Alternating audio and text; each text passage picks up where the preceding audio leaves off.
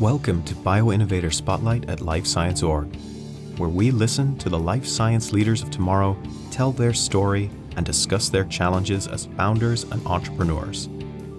I'm your host, scientist turned communicator, Dr. David Kirk. Let's meet today's founder. I'm joined this week by Kianti Figler, CEO and co-founder of Upstream Foods. Upstream Foods is based in Wageningen in the Netherlands and helps alternative seafood companies with their products by creating cultivated fat cells as an ingredient. Kianti, thank you so much for joining me. Thanks for having me, David. Please tell me a bit about your background, how you came into science and how you ended up in Wageningen. Yeah, that is a very good question. So I have a technical background in tissue engineering. Honestly, I've always been fascinated by understanding the tiny little building blocks of life, understanding what makes cells tick, why they behave the way they do, and translated that through my studies in tissue engineering. Did a bunch of research on how can we use 3D printing technology to create human tissue mostly for regenerative medicine purposes. And I wanted to do something with sustainability, which eventually led me to cultivated meat and cultivated seafood. Wonderful. And were you always studying in Wageningen? What's the connection? Oh, yeah. So funny enough, I've never studied in Wageningen, actually. I have spent time in Amsterdam, in Utrecht, in Boston, in the US. And one of my co-founders did her PhD in Wageningen. She did her PhD on cell line development of marine organisms. And that is actually how I got introduced to Wageningen. Yeah. Yeah, because I know it only as a big food science university, because that's where I'd gone during my PhD. So it's great to see that the food connection is still going strong. Yeah, there's so much happening there in terms of alternative proteins, but also in terms of biotech. So that's a beautiful combination for us to be. Wonderful.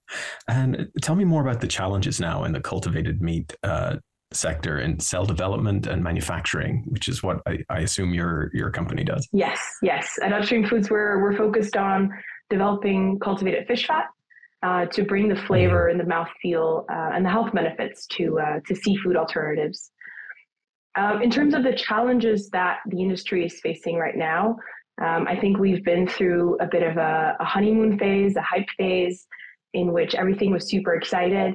And at this point, I think realism is kicking in, and it's time to really focus on our key metrics, making sure that our cells have the ability to really scale, and to scale this in a way that is cost effective, to really deliver on that promise of making the impact that the whole industry is aiming for. Yeah, and scale isn't just a fish pun. We're talking. Yeah, I can't resist a pun. But we're talking bringing those costs down, because cultivated meat is traditionally very expensive compared to the alternatives. Yes, it is. And like I said, I think it has the potential to make a humongous impact. But in order to do that, we need to make sure that this is scalable and that we can do this cost efficiently. And And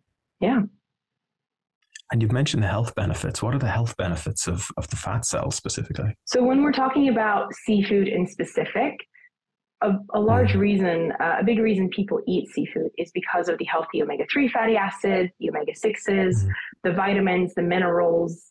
And if we want to make seafood alternatives that are really products without a compromise for consumers, those health benefits need to be in there.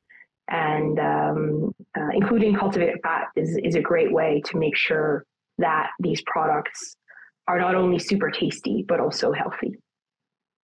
Yeah. You mentioned then your background kind of in tissue engineering, and your love of sustainability kind of brought you to this sector. What was the aha moment for founding the company? The aha moment for founding the company. I'm not sure if there was one specific aha moment, but what we saw happening in the industry is we saw the potential of cultivated seafood. But we also wanted to be realistic about the challenges. And the way we view this is that we need to prioritize and we need to start with the most important part of the tissue.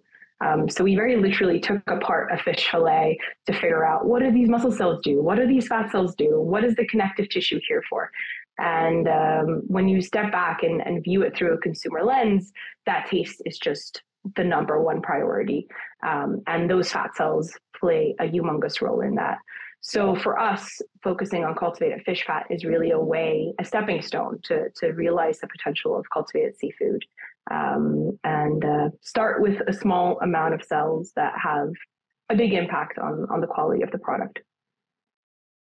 And you're not just looking at cultivated meat companies to partner with, you're looking beyond into the plant-based sector as well. Yeah, I think for us, the source of protein doesn't matter that much. Whatever type of alternative seafood product that we bring to the market, it needs to taste good, and that's really the value that we're looking to bring.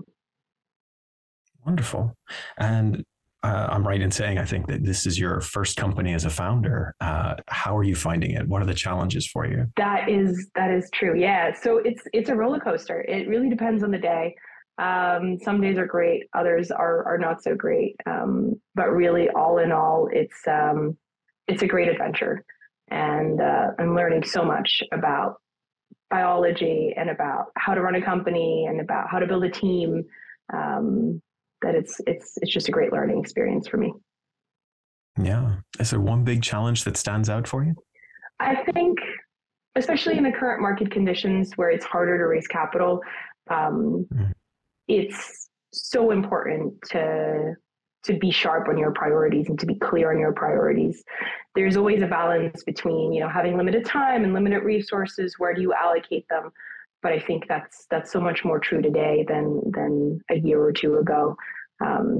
So that is a continuing struggle. It's funny that you do say that, because I have these conversations with founders every month, and more that balance of almost ambition and resources comes up again and again more frequently. So it's very interesting to hear you say that, and it seems to be a part of a wider conversation that's happening with founders at the moment. Yeah, and I think especially when you're running a science-driven startup where you have a bunch of scientists that are just so passionate about what they're working on, driven by their own interest, it's easy to get sidetracked by interesting findings or experiments or interests, and making sure that all of the attention and all of the resources go to the right priorities becomes even more important, I think. And speaking of resources as well, what has helped you on your journey as a founder? Have you been part of a network or something that's helped you? I think we've been part of the BII community from an early point. In our journey, which has helped us tremendously to hear how other founders experience their journey, to get tips, to share contacts, and just the general feeling of the challenges that you're facing and that you're not alone in that has been extremely valuable for us as founders and for us as a company. Yeah, we've partnered with them in Life Science Org. They're a great resource. And lastly, the last thing I want to ask you is, from your journey, from your learnings, is there anything that you would recommend to academics or other scientists who are thinking about becoming a founder now? I think the advice that I would share is really surround yourself with other founders. I think there is a tremendous amount of learnings that you can take from people who are one or two steps ahead of you, probably more so than the people who are 10 or 20 steps ahead of you. And really engaging in the conversations with them, finding those early mentors is crucial. Yeah. And we often like to ask for a book recommendation, if you have one off the top of your head. Yeah, so I think a book that has influenced my thinking or the way I look at the world, I would almost say, is Anti-Fragile by Nassim Taleb. He describes this concept of anti-fragility. We have a word for fragile, something that breaks when you apply stress to it or diminishes, something that is robust, something that just stays the same if you apply stress to it. But he argues that there is something as anti-fragile, something that actually gets better if you apply stress to it. And I think it's an interesting lens to look at biology that way, but also larger systems. And that's definitely a book that I would recommend. Certainly. I think all this talk as well of various tissues, muscle tissue is one that could probably be described as anti-fragile. Exactly. That is a beautiful example of it indeed. Wonderful. Well, thank you so much, Kianti, for chatting with me and joining me on BioInnovator Spotlight. Thanks, David, for having me. It was a pleasure. Are you a life science CEO in Europe? Go to lifescienceorg.com, where you can connect, share, and engage with a community of your peers. We have a platform just for early stage founders too. You can join there at nextgen.lifescienceorg.com.